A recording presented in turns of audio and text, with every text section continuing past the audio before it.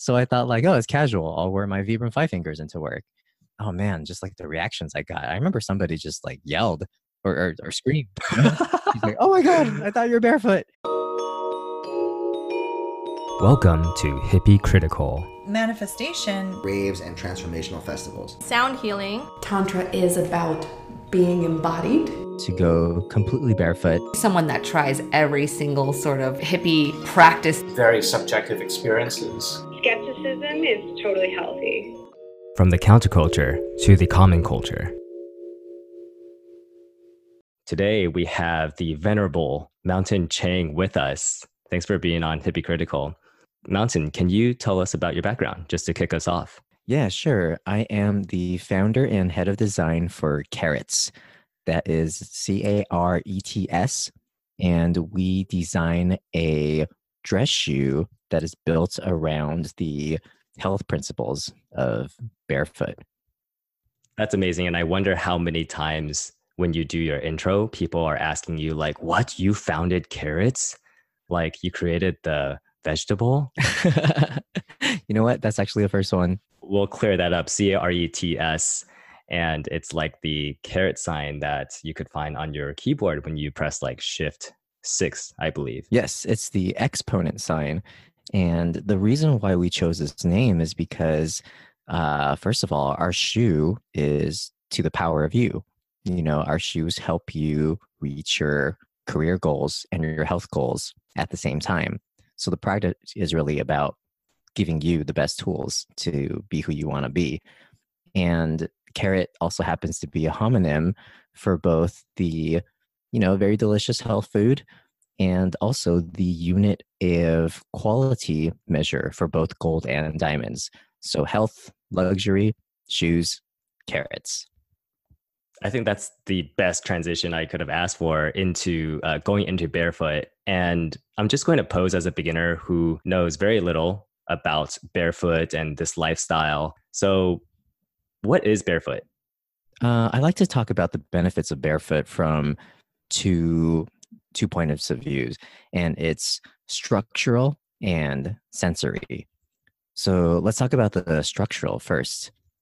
Now, the human foot we kind of think of it as just bones, but it's actually a very complicated network of bones, muscles, tendons, and ligaments.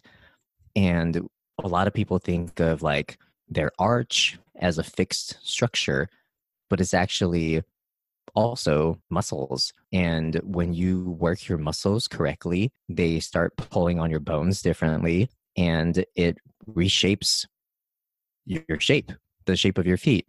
And what happens a lot is when people don't use their arches get weak and start to collapse. And arches are one of the strongest structures out there in physical space. And arches get stronger when you press on them from the top, because everything comes together and compresses and becomes a stronger structure. And the way that you destroy an arch is by supporting it, by doing something to it from the bottom. Like if you want to blow up a bridge, you put the charges on the bottom of the bridge, you don't put them on the top. And a lot of times we neglect using the muscles in our feet. And in fact, we do the opposite. We give them support so they don't have to work as hard anymore.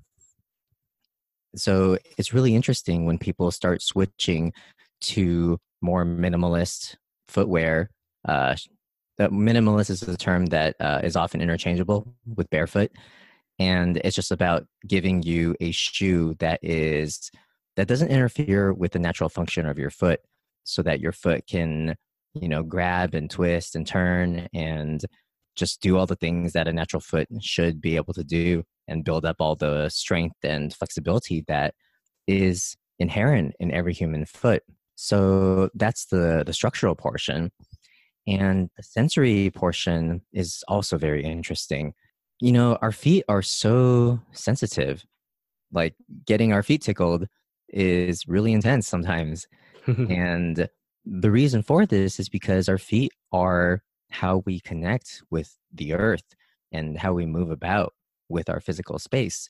So it needs to be able to provide a lot of data to us. And in the context of sports, running, athletic performance, our feet serve as a very strict coach that tells us, hey, you're not doing this correctly, so you better fix it or else you're going to get hurt. And when we put on shoes, what happens is we basically silence this coach. One analogy that's often thrown out is that, if you're trying to sing well, you don't want to plug tissue into your ears and numb out how bad you're singing. So it's you're kind of like removing the feedback mechanism by doing that. yeah, exactly. So that's what happens when we're putting on an overly cushioned shoe. We're basically stuffing tissue into our ears, so we don't hear our own horrible singing. So we're not aware of how badly we're running. I love how you broke it down by structure and sensory. I myself ran track in high school, and I never thought about this aspect of how much I'm cushioning my feet, running track, running 400-meter sprints, and I also did cross country. It didn't occur to me that this could even be like a hack potentially, or that maybe I was losing out something in my running. One thing that caught my ear when you were talking about an overly cushioned shoe, I'm wondering, where does that begin and end? What is overly cushioned? What is, in your opinion, what is too much or too little? Oh yeah, that is a good question. I would say for cushion is not universally bad. That is something that I used to think when I first started off in this barefoot journey, but now I've come to understand there are lots of nuances to this. And I would say for someone starting out, actually, I would actually advise someone to go completely barefoot, but very, very gently. This is so you have the benefit of that super awesome running coach that's your bare feet and the nerve endings on the bottom of your feet. So go totally barefoot, start slow, and cushioning does have a role depending on the terrain and the challenge that you're up to. So if you're going to do like 100-mile race, having cushion to smooth out a lot of the pebbles that you might encounter during that race will very likely help lower your race time, give you a better result. So there is room for cushioning as a practical technology to get you what you want. But for training purposes, in order to benefit from that sensory and structural feedback, I would advise someone to go as bare as possible just to reap all those benefits. I see. And you're obviously super authoritative on this topic and very knowledgeable. How did you get into this whole barefoot thing? Where would I trace the origin? It was from Tim Ferriss's blog when he first blogged about Vibram Five Fingers. And he had this very convincing article with lots of visual aids and anecdotes and a lot of things that I just explained right now. And I was waiting to get a pair of Five Fingers because they were just starting to blow up at that time, and it was really hard to get a pair. And this was what time was 2009. And while I was waiting to get that pair, I was just like, you know what? I don't want to wait. I'm just going to start running barefoot right now. And I just started doing it. And when my Five Fingers came in like a month later, I was like, you know what? I'd rather be barefoot. It really is a better teacher. And yeah, that's how I got started. At the same time, my friend and I wanted to do some events together. We had both read Born to Run, and we were really excited about reclaiming this awesome power that humans have to run really long distances. They say that humans are the greatest endurance runner on planet Earth, really, and no other animal can move great distances quite as efficiently as we do. And they actually have races where it's humans versus horses. And Yeah, it's really interesting. And it's not always the horses that win. And yeah. And these races are based on distance. They're long distance races. Yes. So definitely in a sprint, like a lot of animals would just leave us in the dust. But when the distance gets longer, humans are very efficient at distance running. I heard this and I was like, wow, that's so cool. I really need to test this out. And 6 months later, I did the LA Marathon completely barefoot. That's crazy. I remember when I first met you, I was like, this guy is crazy. Like, I've never heard of anyone running a marathon barefoot. I wanted to trace back a little bit to when you first started running barefoot. What was that like before you got your 5-finger Vibrams? Did you just literally step out of your house and just started running down the street? What was my first barefoot run like? Wow, that was so long ago. I think it was a hot summer California day. So probably not the best time to start running barefoot if you're not accustomed to it. The asphalt was pretty hot and I didn't make it very far because before my soles just got too warm. And then I cut it short, took a break and went a little bit longer the next day and then a little longer the next day. Did you ever experience pain or was there a break-in period or did your feet get messed up? Did my feet get messed up?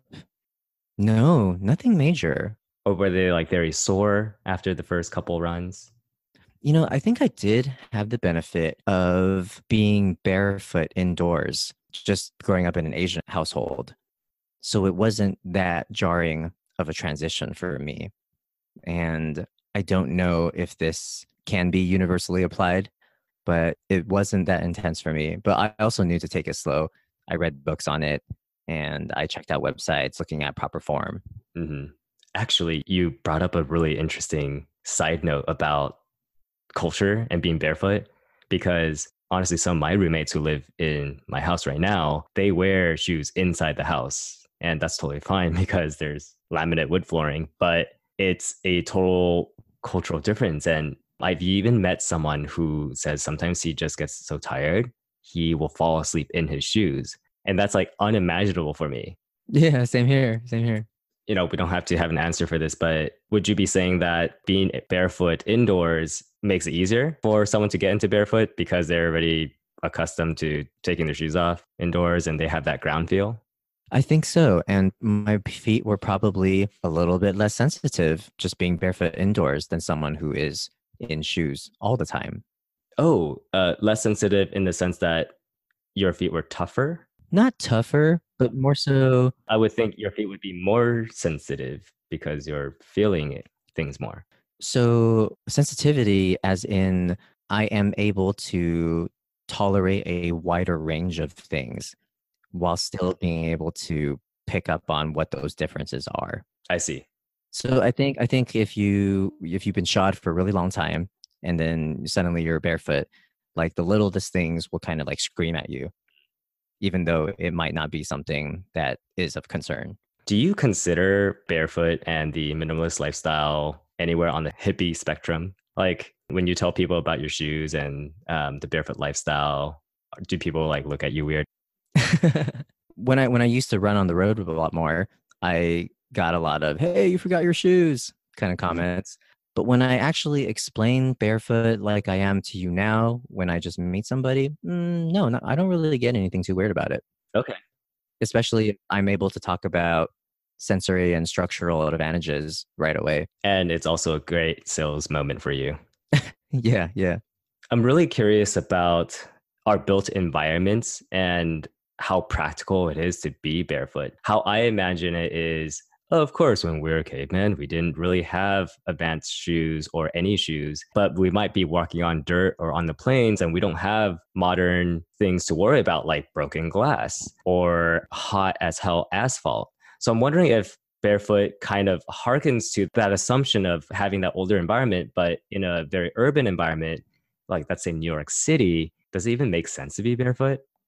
Yeah, that is a good question. Well, I can say that natural and man-made, it can be a pretty arbitrary distinction sometimes. I don't advocate going barefoot all the time everywhere. And there are certain man-made environments where you wouldn't want to go barefoot all the time. I know in New York City, a lot of the trash is left on the curb, and there is just a much higher likelihood of a high bacteria load running on the sidewalks there. But also in nature, there are some really rough trails out there, and things in nature can be just as pointy and spiky and piercy as broken glass that you would find in a city. Yeah, the first thought that came to mind was like a rocky riverbank or beach. Yeah. Just going through the woods, going through a field, there's a lot of sharp, pointy, pokey things, especially out here where we live in Southern California. There's a lot of cactuses and pointy plants. So when I recommended running completely barefoot, I meant more so like, okay, find a nice park for you to go to or a nice clean sidewalk. Wait, sorry, what was the question again? I was asking, are there places where people shouldn't be barefoot? Oh, Right. Yeah. So I would just use your best judgment on that one. It's hard to say yes to this place and no to this place completely. Yeah. In the beginning, it's a good idea to bring a pair of shoes with you, just so if it gets too intense, you could put them back on and make it home. I find this part funny and maybe ironic in a way. What I would like to find out more is about barefoot shoes and barefoot footwear, because now that I'm saying it, it's almost a oxymoron. Barefoot shoes, right? It's like, well, Yeah. you barefoot or you wear shoes. Can you explain at a basic level, like what is a quote unquote barefoot shoe? Yeah, sure. So there's 4 features that a barefoot style shoe would have, and all of them come down to giving your foot its full range of motion. So the first problem that is in a lot of modern shoes is a raised heel. In casual shoes, the raised heel is for aesthetic purposes. It's to make the wearer taller, to accentuate. Yeah, it's for very aesthetic purposes. And for a lot of athletic footwear, it's also built in there to accommodate a form of running called the heel strike, where every time you step out, the first part of your foot that touches the floor is the heel, and you go bam. You hit it with your heel, and then you roll forward onto the front of your foot. And the problem with the heel is that you're perpetually downhill. Like it's fine being able to walk downhill from time to time, but if you're walking downhill all day, then the opposing muscles, certain muscles start to shrink and contract, and the other ones get too long and weak. And so what happens is that our Achilles and our calves get really tight because they're always stuck in that shortened position. And our Achilles is what allows a lot of running efficiency for us. It's like this really springy tendon in the back of our calf, bottom back of our calf, that allows us to run. That's why it was like the weak spot for Achilles. He got shot there, and he couldn't be fast anymore. Mm-hmm. The Achilles heel. The other part about heel striking is that it's very jarring on the system. Like, yes, you do get a cushion, but still your joints are getting this unnatural shock that would not have been possible for your body to handle without that cushion. And you're repeatedly rocking your whole skeletal system with each of those heel strikes. And that's why the barefoot movement does not want to heel. Instead, we should be landing midfoot, where we're allowing the muscles of our arch and the rest of the muscles in our legs. Because when you're landing in a heel strike position, a lot of your leg is extended, and it's just like this stiff stick that gets a bunch of force knocked into it. Whereas if you're landing more in a midfoot strike and you're letting your foot fall right under your center of gravity, it's a much more gentle landing where your muscles are able to translate that energy and propel you forward into the next step. So by midfoot strike, you're talking about the part of it that's more distributed across the foot from like middle of your feet to your big toe?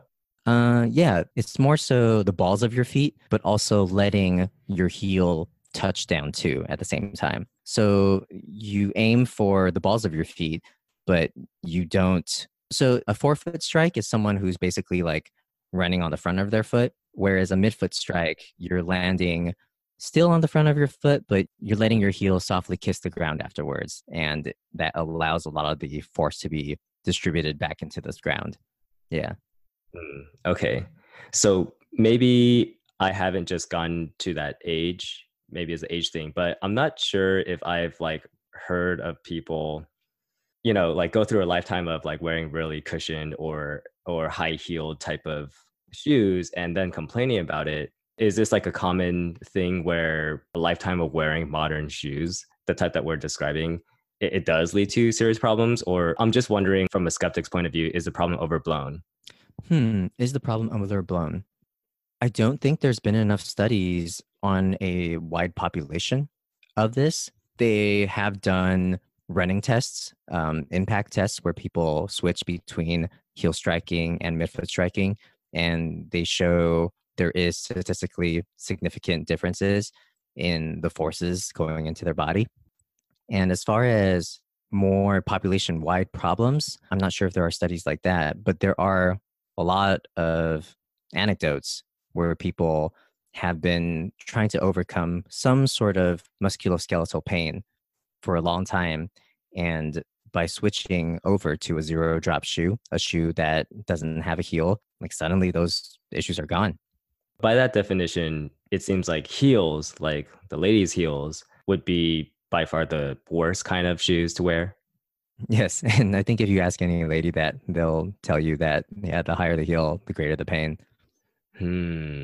Actually, I love that visualization because I think that's a commonly known fact that heels are uncomfortable, and the higher the heel, the more the pain.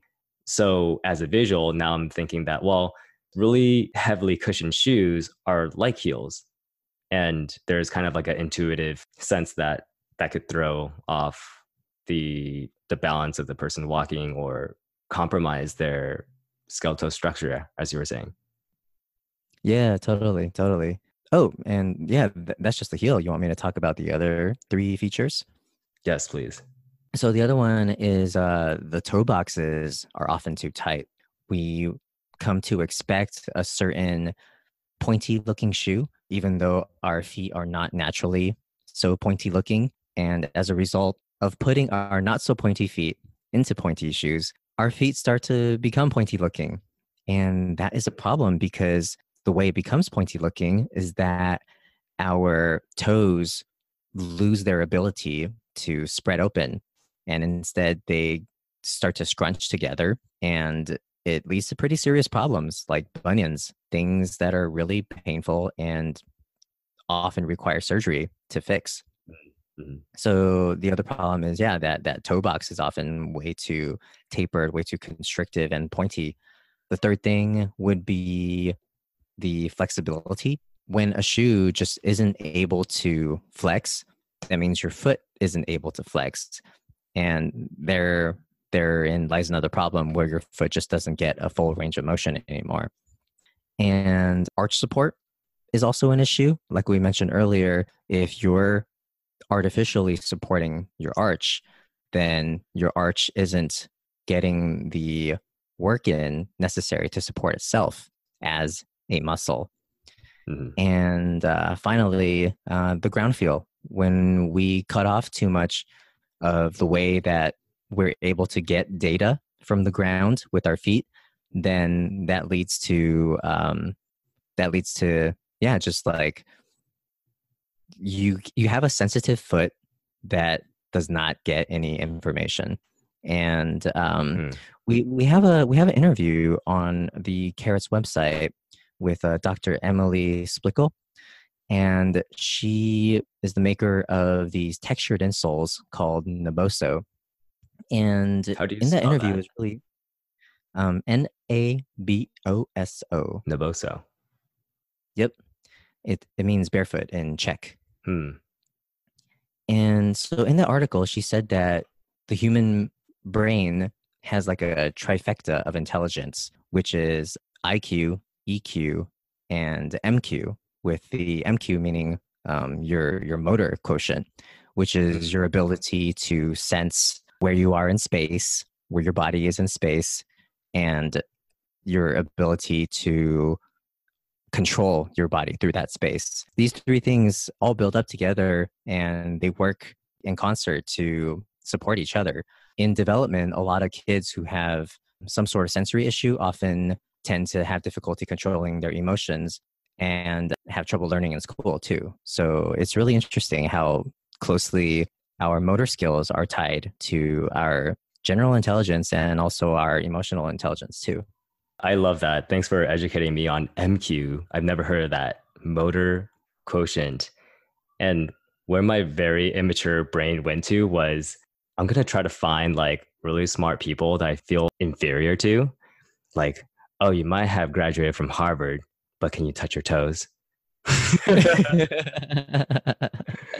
Petty as hell. But it's totally true. When I have a new appreciation for athletes, when I see how much stress, physical stress and pain, but also how gracefully they could move through all that, I'm like, that is a type of intelligence. Yeah. So with those 4 features of barefoot style shoes, would you say that all barefoot style shoes need to have those 4 in order to be considered one, or is there flexibility? No pun intended. I would say it exists within a spectrum. Yeah, you can assign different ratings to different brands of shoes. It really depends on what's most important to you. For example, for our brand, since we make dress shoes, very high-end dress shoes, durability is a priority for our customers. And durability often comes at the expense of ground feel, because durability requires a little bit more material or a denser material, and either one of those will also cut into ground feel. So there are trade-offs to all of these things, and even this one. So I am 5'4.5", and my shoes basically make me shorter, and that is a trade-off that I have to be willing to take. But I think it makes up for itself, because when I'm comfortable, I'm confident. And when I'm literally standing in something I believe in, which is that looking good and having a healthy body should not be contradictory. Like, that just gives me so much more confidence. So it doesn't really matter that I'm losing like half an inch of height. That's well put. I own a few pairs of barefoot style shoes, your brand included. Speaking from a skeptic's, or maybe not skeptic's perspective, maybe a frugal perspective, might be like, well, do I have to get barefoot shoes? Are there any just like normal shoes that already have these features and I don't have to like pay extra for them? What do you mean by pay extra for them? In the sense of like, maybe that's just my own perception that barefoot shoes, they are more of a niche. So there's more of a premium on that. I guess a better question would be, are there normal household brands that say Converses that already exhibit some of the features of barefoot style shoes? Oh, I see your question. Okay, let's see. Many years ago, there was a pair of Vans that I used to wear that had a lot of it was zero drop. It was light, thin, flexible, but it did not have a wide toe box. And I think that is one of the hardest things to find within a mainstream brand. Having the decently wide toe box, that is probably the hardest thing. And even Converses, like if you look at them, they seem like they're pretty minimalist, but if you wear them, they're pretty stiff and they're pretty heavy, and that toe box is not wide at all. So I would say no on Converses. So it sounds like if you had to pick a non-barefoot style shoe that you would have to wear for the health benefits, it would be maybe Vans up there? I think that Vans shoe was probably like, I don't know, like $60. And if you're willing to just shell out a little bit more and get into something like Zero Shoes or Lems, those guys have every feature that I described. And yeah, just go for one of those. Mm-hmm. Oh, and Zero Shoes also has their running sandals, which are, I don't know, I think about like $70. Mm-hmm. And of course, if you're totally skeptical about it, just go barefoot first and find out for yourself to see if this actually makes a difference. And if it doesn't, then that's fine. True. Yeah, you could try it yourself. Personally, for me, the toe box does make a huge difference, and totally not just because I have your shoes and I'm biased, but I do recall that when I wear Carrot's shoes compared to like my other dress shoes, because of the wider toe box, I never felt like my toes were super cramped in other shoes, but it was that my toes could breathe and actually my feet started stinking less. And that was one of the unexpected perks that I had from wearing barefoot style shoes. Oh yeah, I remember you sharing that with me. And yes, that was a surprise for me as well, because that wasn't something that I was building to solve, but that made a difference in how sweaty my feet were at the end of the day.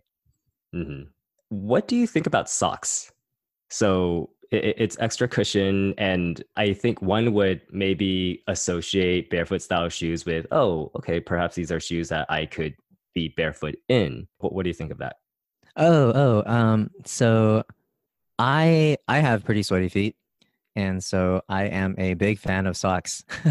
For myself personally, I don't think that socks are contradictory to being barefoot, to the barefoot philosophy.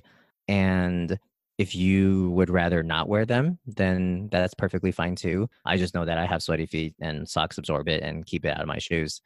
And stylistically, it's been more and more common to see people wearing, they're either actually barefoot, or I think most people are wearing like those no-show socks. So I think that's what's going on. But yeah, I understand that's totally like a style thing now too. Mm-hmm. Oh, one of the earlier questions that I lost came back to me. Other than heels, like ladies' heels as a category, are there any brands, in your opinion, that are like the worst offenders in terms of compromising the arch and foot health? No, I wouldn't say so. Okay. Yeah.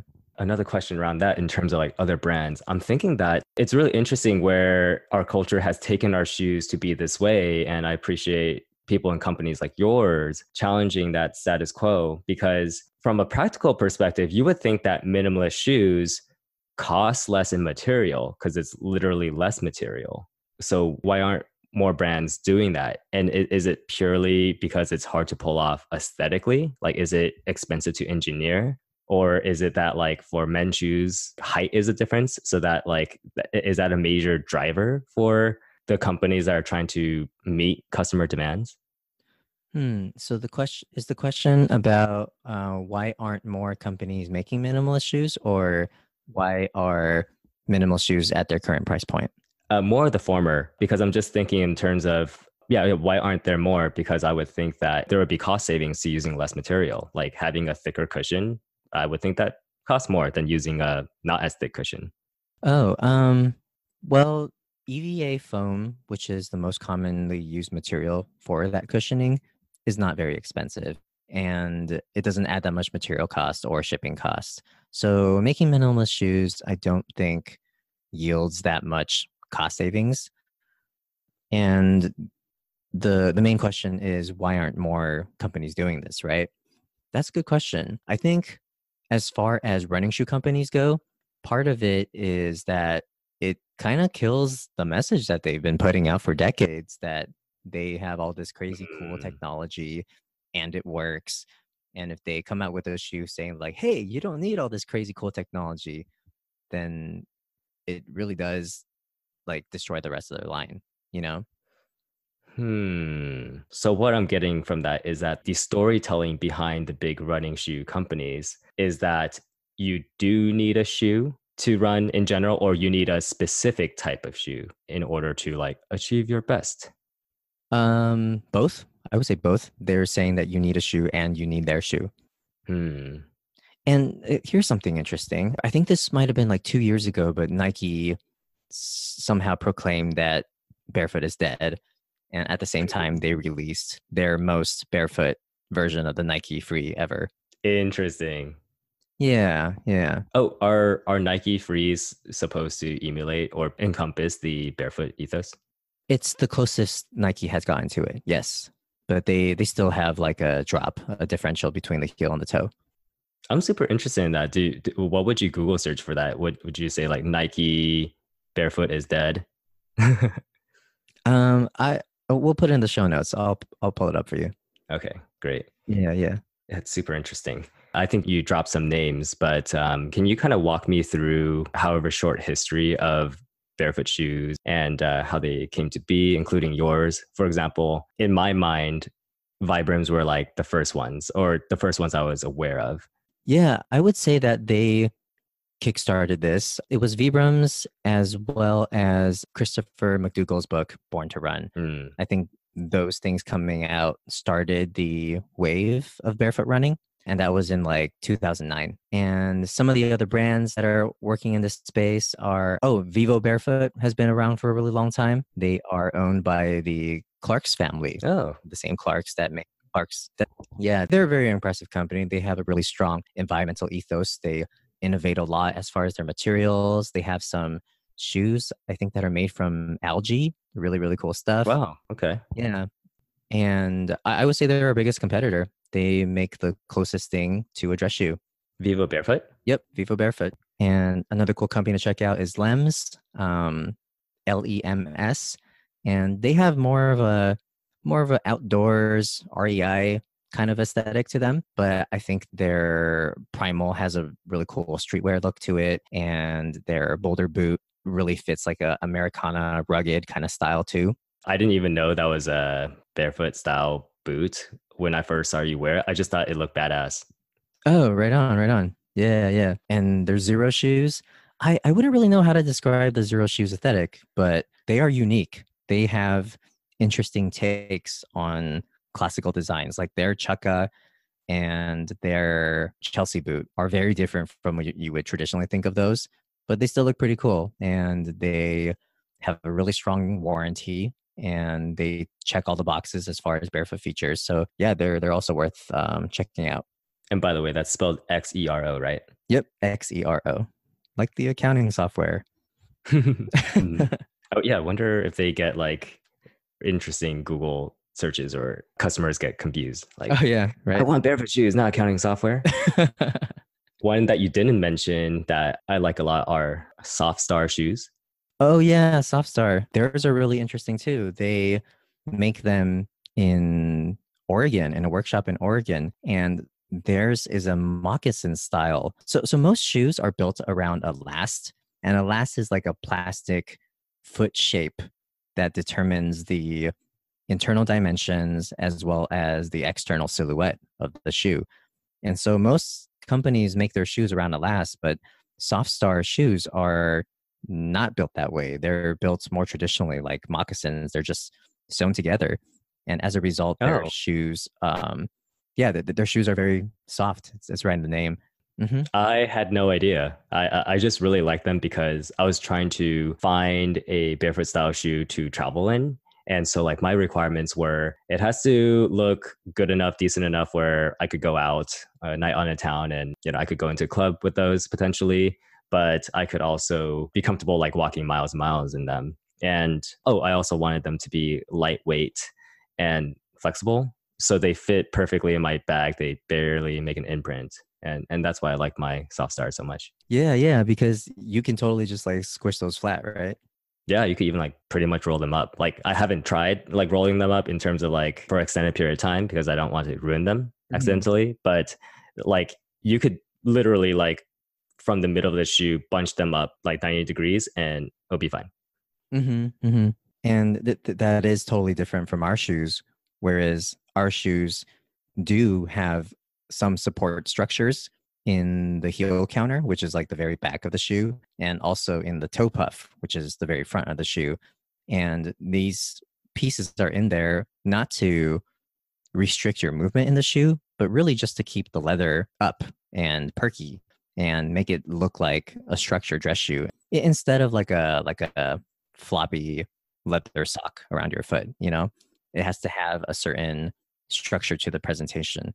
So that's why I often talk about that. Yeah, there are compromises that have to be made, and it all depends on what your use case is and what your priorities are. I see. So for the barefoot enthusiast, if you were to say like, okay, these are the 5 essential ones to have in your closet for like all types of situations, how would you break those down? Oh, that's a good question. So I know some people, they like to have one thing in the middle that serves everything, but I like to have one thing at both ends. So for me, if I were to just have two shoes that would be perfect and cover everything, on one end, it would be a pair of dress boots from us, Carrots, still unreleased, but I have some samples. And I would have dress boots on one end, and that would cover all the formal situations as well as all the cold situations, cold and wet situations. And on the very other end, I would have a pair of running sandals, for example, the Z Trail by Zero Shoes. And that would cover me in basically all the outdoor situations and all the warm situations. I see. What would you, Mhm. if you were forced to pick that middle option, what would that be? Ooh, forced to pick a middle option. It's interesting because the way that you thought in terms of like the more of the two ends, the extremes, the reason I chose my soft stars is because for me, that is the middle option, the widest range of my.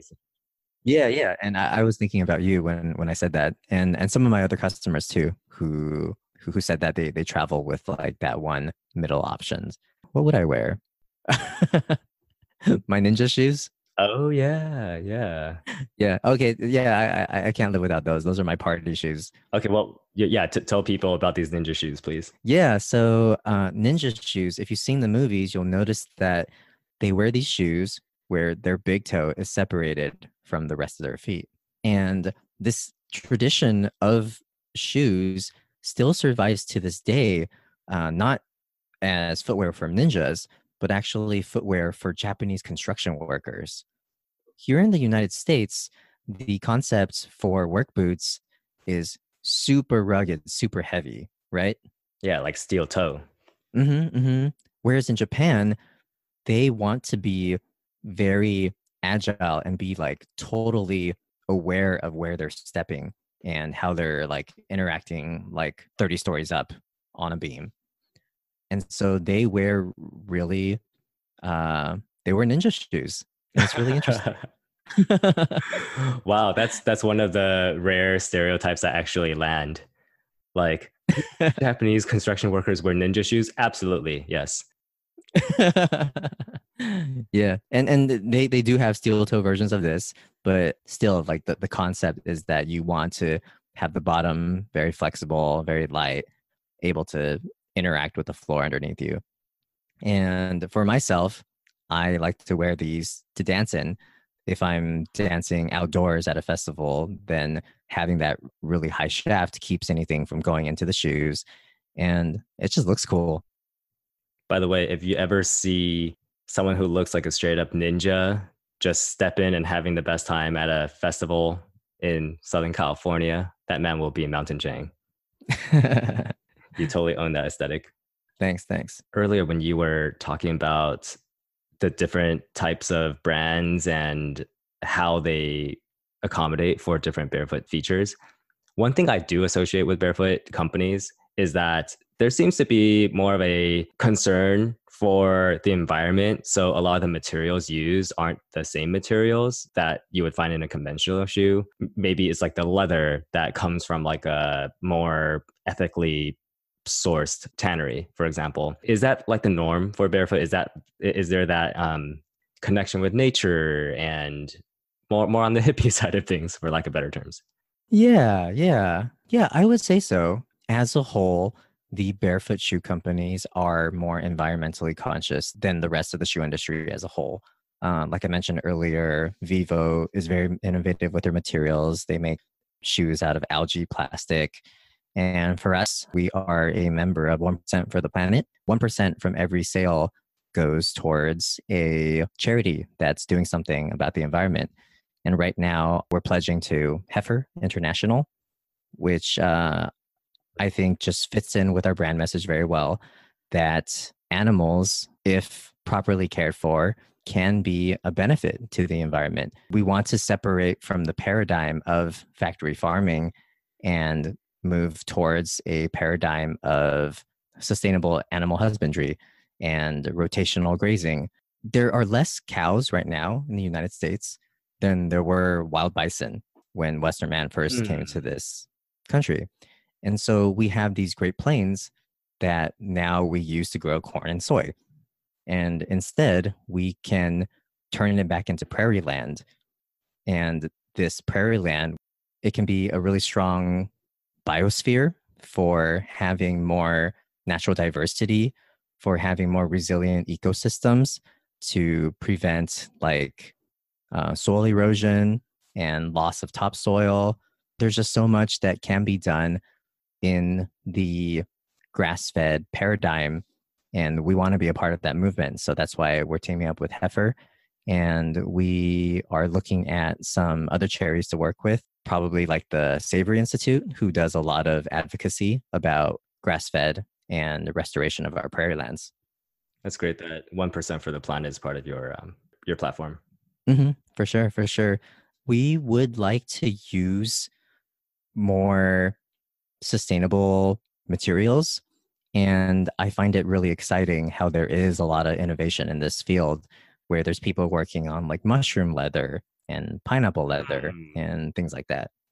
But What? as of now, like chrome tanned leather is still the best choice that we have right now, because it wears really well with age. It's very durable, but that doesn't mean I'm not open to other materials. It's just I want to give the best to my customers, you know? I wonder if a population of your customers are like, please, I just want to buy your shoes, but it's got to be vegan. Yeah. We do have people writing in from time to time, and yeah, I totally understand. It would be cool if we found a material that matched the performance of full grain cowhide leather. Gotcha. I want to wrap up with a few more questions. Going back to barefoot for the beginner, we both love Tim Ferriss and his 80-20 thinking. So you've touched on this several times in this podcast, but just to summarize, for someone who's interested in all the benefits of the barefoot lifestyle, perhaps even barefoot shoes, what would be a great 80-20 program or start for them to start getting into this? Like to get most of the benefits and not have to put in that much effort. Yeah, I would say something that helped me a lot was the pose method of running. You could YouTube that and there would be some videos on it. But it basically comes down to when you have a motion to master, you just switch off between the poses that are involved. And the pose method does that. So one pose is with, I would say just YouTube it. It would be too difficult for me to explain over audio. Pose method of running. I just imagine people voguing to the speed of light as they're running. But that's for another topic. Yeah. In your journey so far, your brand used to be Primal Professional. Now it's Carrots.co. During this entire time, what have you learned about either the feet or shoemaking that most surprised you? What most surprised me? Oh, I think being cool with cushioning again was a big turning point for me. So I was a very hardcore barefooter, and I wanted to be barefoot all the time. And when I originally designed my shoes, I had two thoughts, which was cushioning is bad, and the other is I don't need a removable footbed because everyone is like me and they're just going to remove it anyways.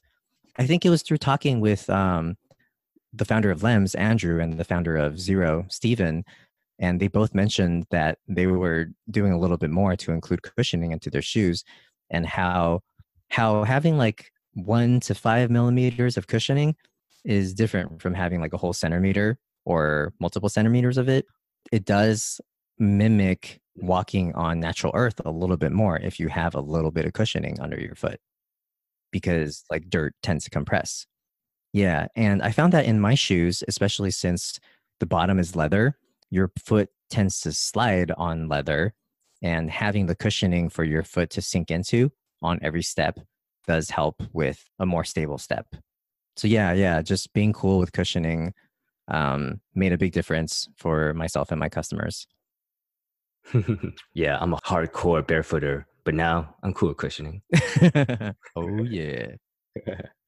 So hard. That's awesome. Thank you. And in kind of like a wrap up memento style, I know I'm kind of working backwards here, but when I first met you, I just loved your story about how you were in accounting and you got really into barefoot. And so you're like, how can I wear shoes that I like, but I could wear in office as well? Can you share a little bit more of that story and that initial inspiration for your company? Oh, for sure. Yeah. It was my first job out of college, and I was in a corporate accounting department, and I got into the barefoot running thing.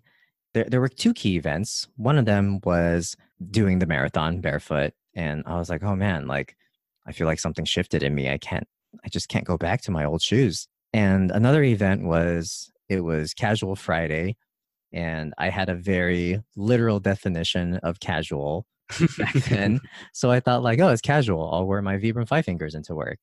Oh man, just like the reactions I got. I remember somebody just like yelled or screamed. You know?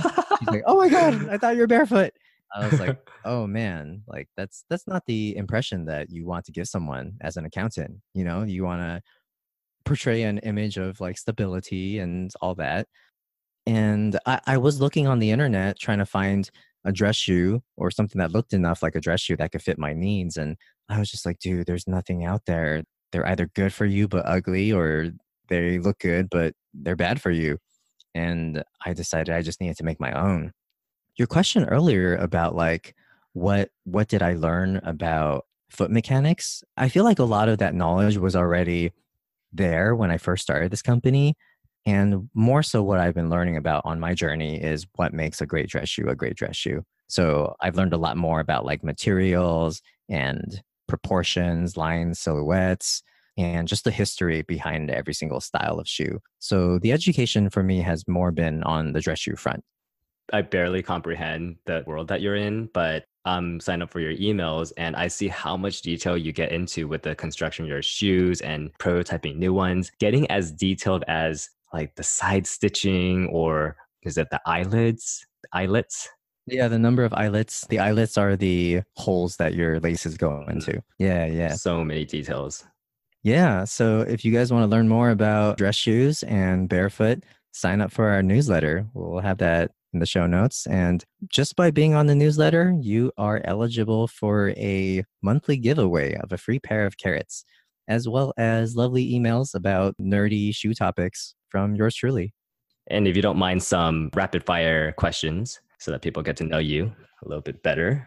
When you hear the word hippie, what comes to mind and what do you associate it with? Fun. Oh. Yeah. I associate it with being able to savor all the joys of life. I think that's something that hippies are really good at. Fun and savoring life. So if someone called you a hippie, you would not be in the least bit offended? Nah. You know, what's also coming up is just like care and consciousness, you know, like moving about gently throughout the world and being aware of, trying not to cause too much damage to what's around you. Yeah, that also shows up for me. Is there a certain persona or celebrity or figure who pops into your mind when you think of hippie?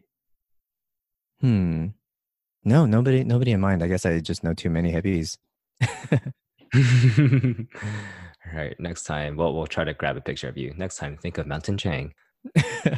Who's one of your favorite gurus or authorities?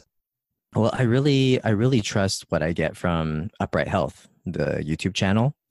And one of the things that they taught me this year was how my scapula functions.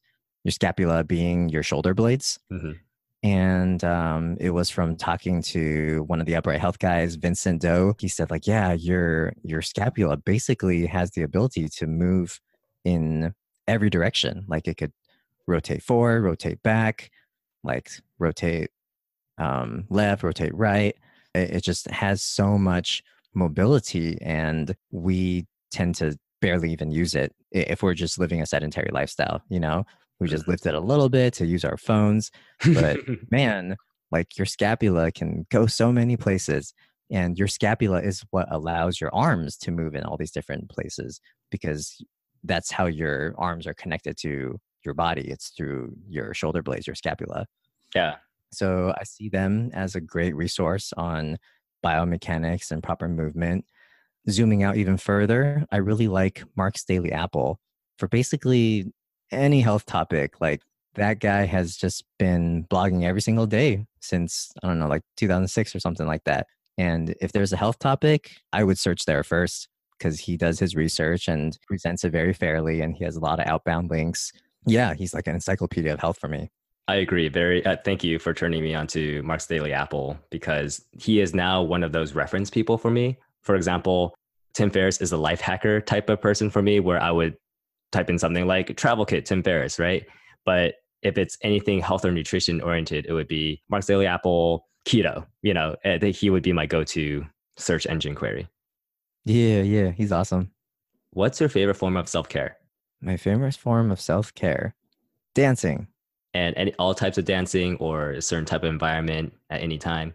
Yeah, so I have a specific daily practice that I do. I set a timer. The rounds are 3.5 minutes, and I go through one round where I just focus on my neck, second round on my shoulders, third round my spine, fourth round hips, and then fifth round is legs. Let's say I'm just focused on my neck. The first rule is that whatever I do needs to feel good to my neck.